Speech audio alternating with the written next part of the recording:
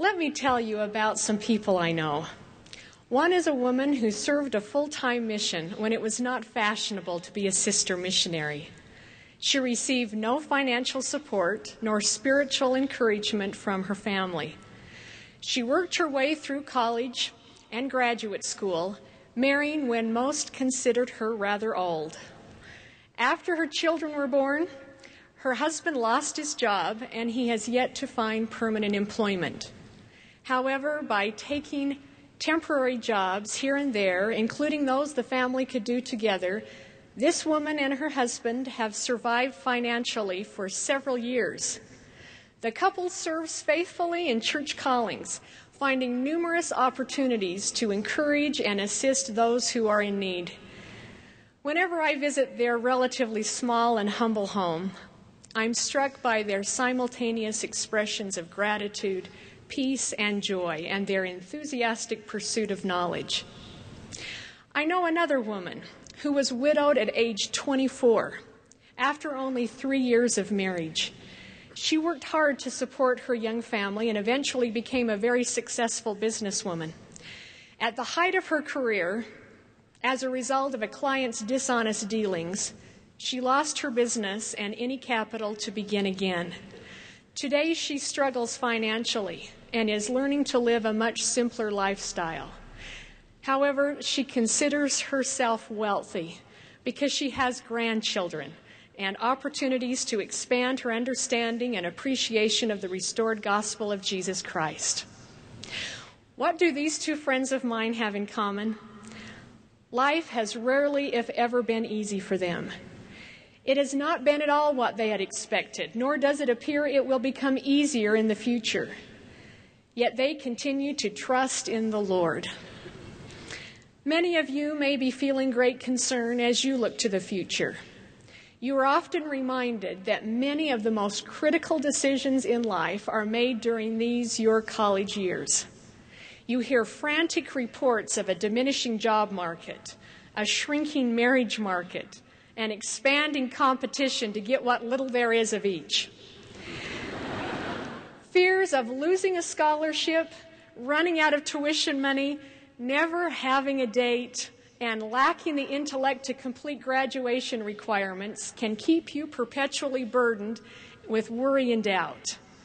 When the Savior proclaims, "Be of good cheer, and do not fear, for I, the Lord, am with you and will stand by you," we sometimes conclude he couldn't possibly be speaking to students. We think that not until after we graduate, marry, and settle into a career can we experience a life that is rejoicing, relaxing, and reassuring. That is, until you talk to those who have graduated, married, and are settled in a career, and find that many of them worry too. My remarks today are an attempt to dispel some of our worries and concerns. When the Lord invites us to cast our burden upon Him, I believe He's talking to us now, regardless of our current lot in life. When He said, "I am come that ye might have life, and that ye might have it more abundantly," I don't believe He meant only after retirement, but that we can enjoy the peace and happiness now. President Ezra Taft Benson said, quote, "I hope that we will keep ever burning in our hearts the spirit of this great work which we represent. As we do so, we will have no anxiety. We will have no fear. We will not worry about the future because the Lord has given us the assurance that if we live righteously, if we keep His commandments, if we humble ourselves before Him, all will be well." Actually, if directed properly, our worries and fears may be the very emotions that lead us to where we need to be. Sister Virginia Pierce has said, quote, "The uncertainties of earth life can help to remind each of us that we are dependent on our Heavenly Father. But that reminder is not automatic. It involves our agency. We must choose to take our fears to Him, choose to trust Him, and choose to allow Him to direct us. We must make these choices when what we feel most inclined to do is to rely more and more on our own frantic and often distorted thinking.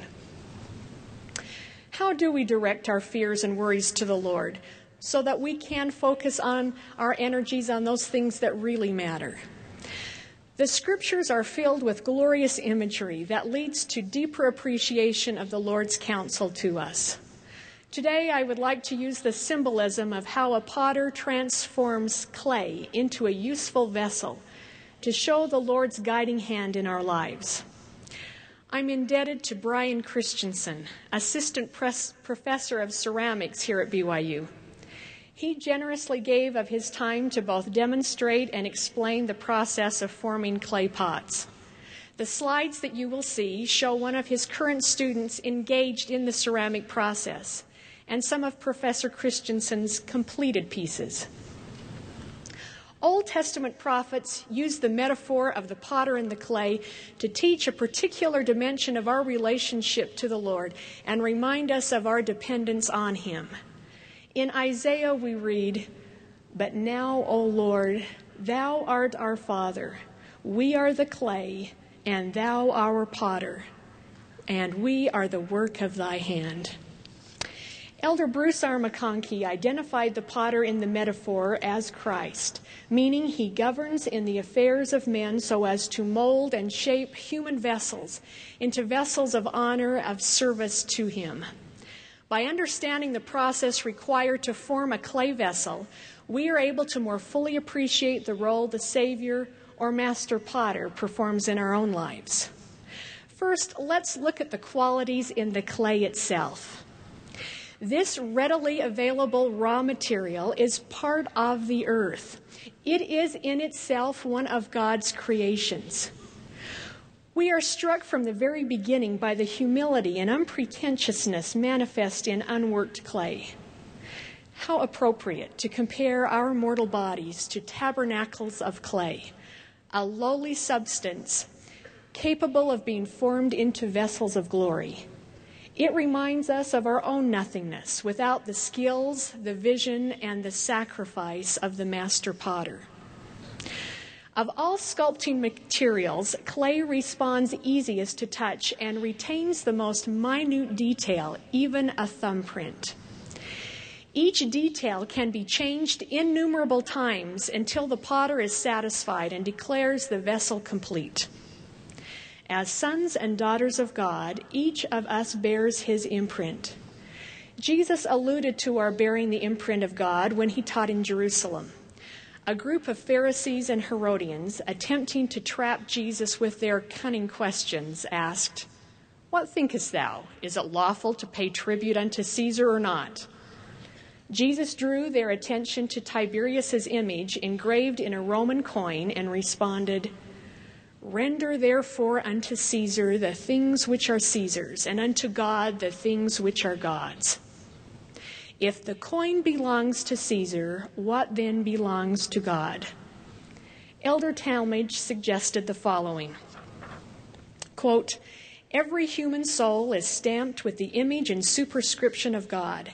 However blurred and indistinct the lines may have become through the corrosion or attrition of sin. And as unto Caesar should be rendered the coins upon which his effigy appeared, so unto God should be given the souls that bear His image. Render unto the world the stamp pieces that are made legally current by the insignia of worldly powers, and give unto God and His service yourselves, the divine mintage of His eternal realm." In the metaphor of the potter, the Lord's handiwork and detail in the clay is an enduring reminder that He has formed us and that we are not forgotten of Him. However, the clay is not without its weaknesses. Initially, it is unresponsive and requires at least 3 preparatory treatments before it can be shaped. First, the potter must add water, another seemingly simple element, but one that has vital properties. Water brings the clay to life. The symbolic water we receive from the Savior is as critical to our existence as physical water is to the clay. To the Samaritan woman drawing water from a well, Jesus taught, "Whosoever drinketh of the water that I shall give him shall never thirst, but the water that I shall give him shall be in him a well of water springing up into eternal life." Elder McConkie described this everlasting water as the words of eternal life, the message of salvation, the truths about God and his kingdom. It is the doctrines of the gospel. These everlasting truths keep our hopes and faith in Christ alive.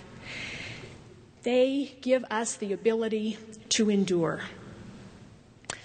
Another form of preparation occurs when the potter dries out the clay while kneading it and eliminating air pockets. In ancient time, the clay was even trodden underfoot to form this paste. These kneadings of the potter can be parallel to disappointments and at times severe challenges we experience individually or as a people. They're not intended to destroy, but have a refining capacity to bring increased perspective and wisdom.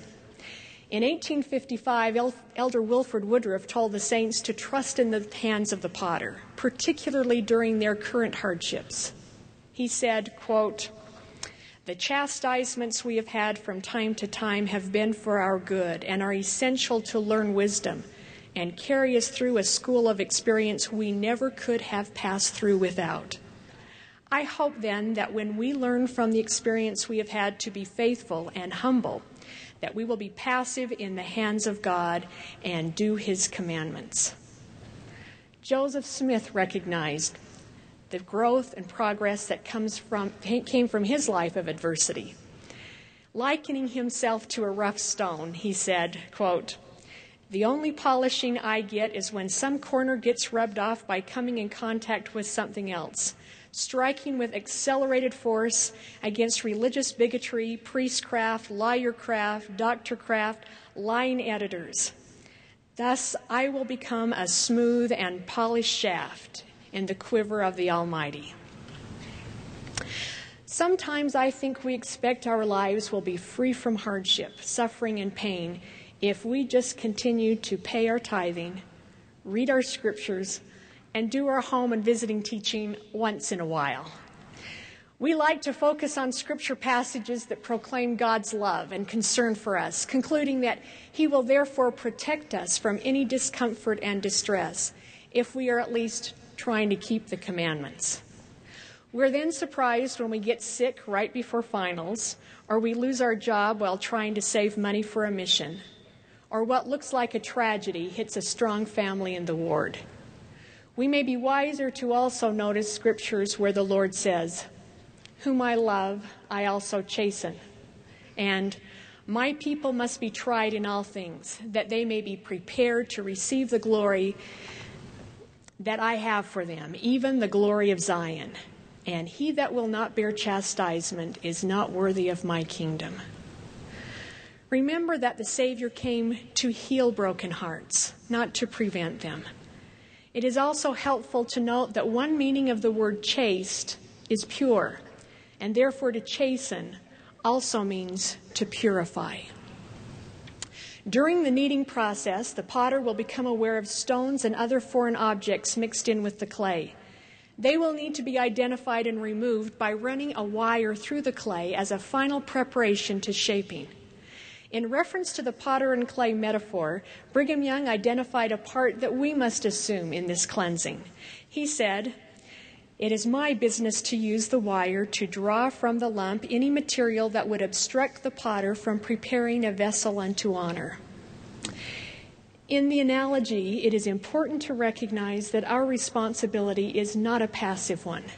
It is through the process of repentance, confessing and forsaking our sins, that we do our part to become pure and receptive in the hands of the potter. Now that the clay is pliable and free from debris, the potter is ready to anchor the clay wedge on a wheel. In a sure and confident manner, the potter presses down the clay and brings it up again until it is not only centered on the outside, but eventually centered at its very core. It is critical that the clay be totally centered, or it can never respond to the directives of the potter and therefore never be formed into a vessel of honor. When the clay does not deviate to the left nor to the right, the potter knows it is centered. Elder Heber C. Kimball, a potter himself by trade, taught, quote, "What makes clay snap? because it wants its own way, and you cannot be happy unless you submit to the laws of God and to the principles of his government. Our focused faith in Christ even enables us to perform beyond our natural abilities. Recall Peter when he walked on water. I'm disappointed when I hear incidents claim people who show this incident says Peter was lacking in faith. If we accuse Peter of not having faith, what must we conclude about the 11 who remained in the boat? President Howard W. Hunter, who we have particularly in our thoughts today, a man who exemplified what it means to be pliable in the hands of a potter, explained the source of Peter's success on the water and why that success subsided. He said, quote, "While Peter's eyes were fixed upon the Lord, the wind might toss his hair and the spray might drench his robes, but all was well. Only when with wavering faith he removed his glance from the master to look at the furious waves and the black gulf beneath him, only then did he begin to sink."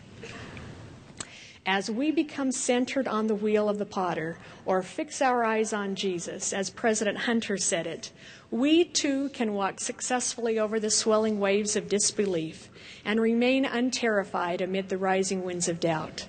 Like Peter, we will believe the Savior when he says, "Be of good cheer. It is I. Be not afraid." Once we are centered in him right to our very core, we have no need to fear. The clay is now cleansed, pliable, and centered, allowing the potter to form and shape it into a vessel he has envisioned. I found it fascinating to learn where a potter focuses his attention during this stage of creation. He does not concentrate on the outward appearance of the vessel.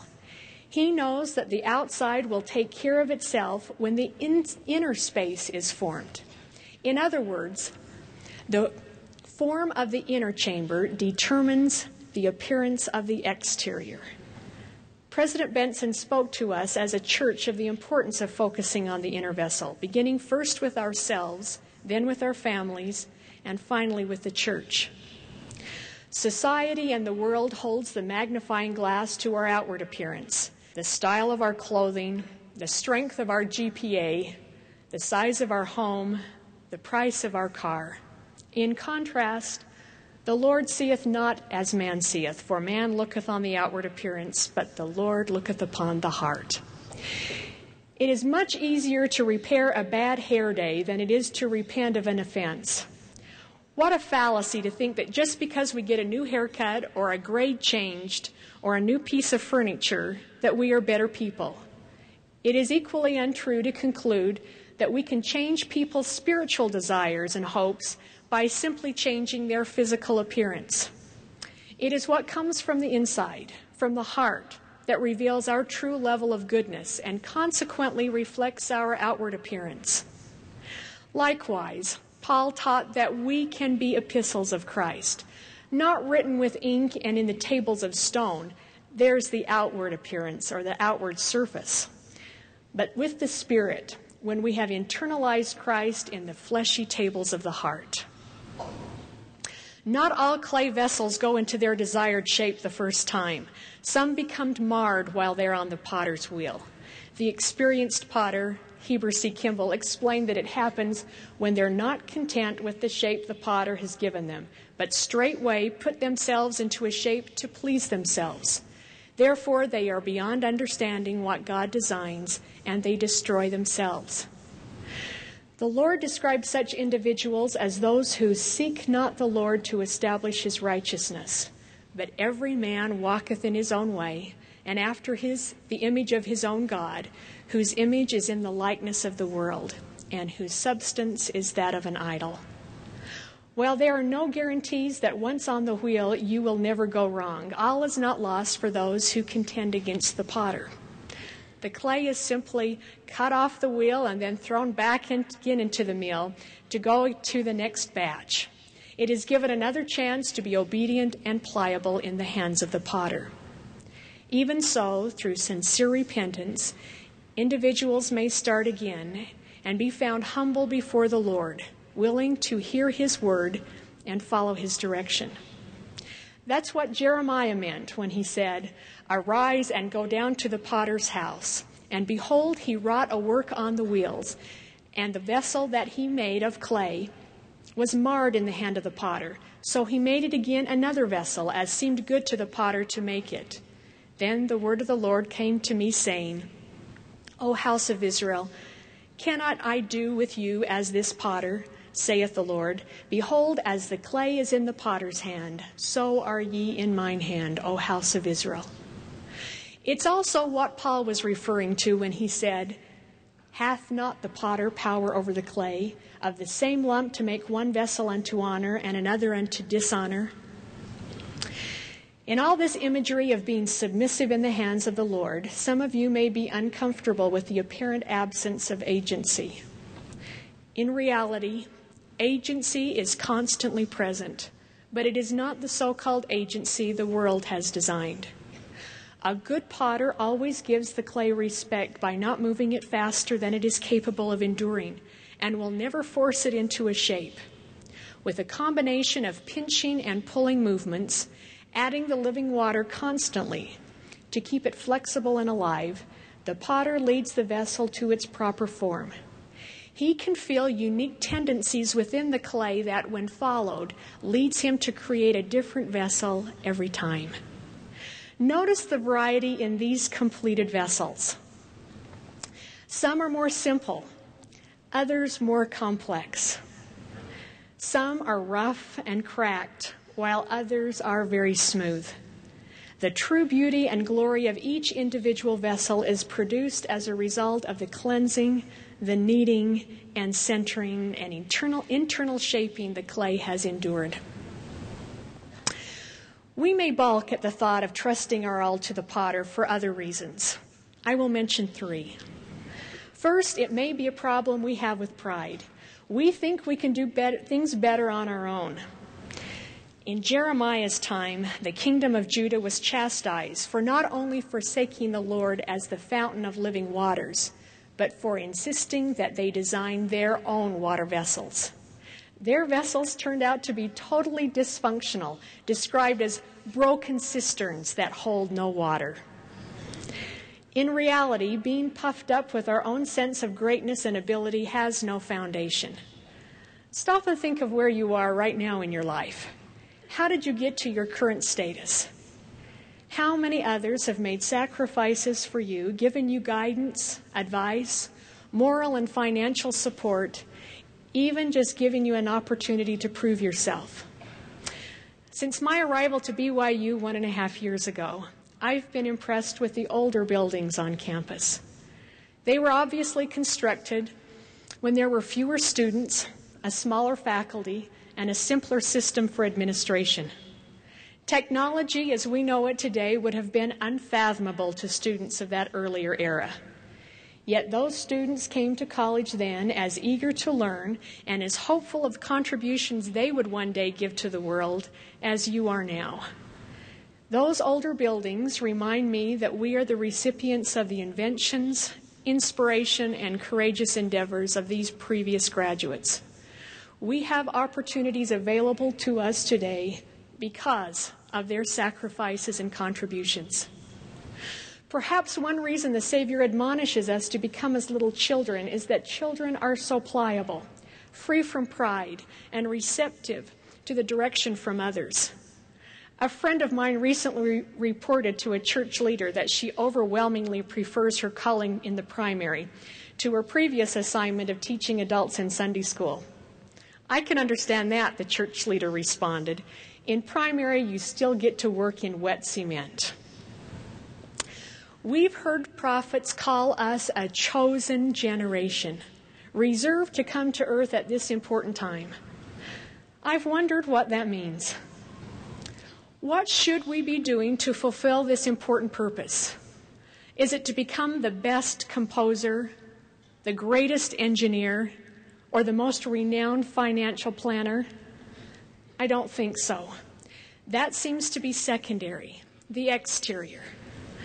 I'm intrigued by the absence of pride expressed in a thought by President Joseph F. Smith.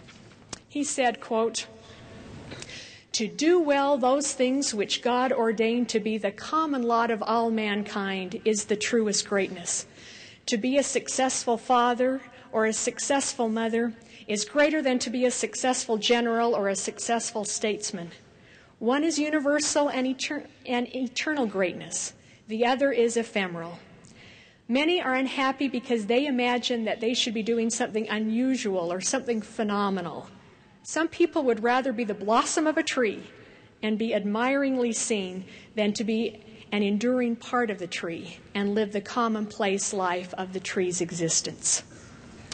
Perhaps our greatest mission is to show by the way we approach each day, each assignment, even in the most challenging times, that we will remain valiant, that we will be great covenant-honoring saints. A second reason we may resist submitting to the Lord is because we have been abused, mistreated, or our agency taken by one whom we have loved and trusted in the past. Fears of possible consequences of being vulnerable cause us to put up barriers and defenses. We can become convinced that someone else who appears to love us today may only be scheming of ways to take advantage of our trust tomorrow. The difference here is that the master potter is a perfect being. In the Bible dictionary, we read, "The Lord has revealed himself and his perfect character, possessing in their fullness all the attributes of love, knowledge, justice, mercy, unchangeableness, power, and every other needful thing, so as to enable the mind of man to place confidence in him without reservation." We must remember that Jesus Christ came to earth to heal the brokenhearted, to preach deliverance to the captives, and recovering of sight to the blind, to set at liberty them that are bruised. There is absolutely no need to fear that he will harm or ever disappoint us. Finally, we may hesitate to trust the potter because we have a fear of taking responsibility. We would rather trust other mortals to make our decisions, knowing that if things don't work out as expected, we have someone else to blame besides ourselves. Some of us don't know how to be alone with ourselves and our thoughts, and therefore we miss the direction of the Spirit. Our lives are so filled with schedules and deadlines, social events and noise, that silence and stillness have become extremely uncomfortable to us. Elder Henry D. Moyle, in a 1950 General Conference address, said, "Without the power of the Holy Ghost, you and I would not be able to become submissive to the will of our Heavenly Father. We would not know what His will is. We must be as clay in the hands of the potter to permit our lives to be molded in the pattern that the Savior of mankind set for us." No one can tell you just how your life will evolve, nor how you can avoid misfortune. You can design your most hoped-for life and painstakingly work to achieve it. But I would dare say that fortunately for you and me, it may not unwind as we have planned. There will be surprising turns that we never could have anticipated. The Lord is in control. He is the potter. And as a result, we have richer, more meaningful lives. As you look at your own past, you can recognize the obvious guidance of the Lord. He has told us in the Doctrine and Covenants, "As often as thou hast inquired, thou hast received instruction of my Spirit. If it had not been so, thou wouldst not have come to the place where thou art at this time." Why should we question that He will continue to direct us in the future? Now, in conclusion, let us remember what our two most recent prophets have promised us concerning putting our trust in the Lord. President Benson identified 10 aspects of our life that are improved when we submit to Him. He said, quote, "Men and women who turn their lives over to God will find out that he can make a lot more out of their lives than they can. He will deepen their joys, expand their vision, quicken their minds, strengthen their muscles, lift their spirits, multiply their blessings, increase their opportunities, comfort their souls, raise up friends, and pour out peace. President Hunter has observed the consequences if we choose not to submit to the Lord. He said, quote, "Indifference to the Savior or failure to keep the commandments of God brings about insecurity, inner turmoil, and contention. These are the opposites of peace. Peace can come to an individual only by an unconditional surrender to Him, who is the Prince of Peace and who has the power to confer peace." You are the clay, and as such, you are of utmost importance to the Lord. He loves you and desires to shape you into a magnificent vessel of honor, designed and glazed for all eternity. May we, therefore, set aside our fears concerning the future and put greater trust in the Lord, even with all of our heart, and lean not into our own understanding. In all our ways, let us acknowledge Him, and I bear witness, He will direct our paths. He loves us and will continue to support us. I bear witness of that love, that we are not forgotten of Him. In the name of Jesus Christ, amen.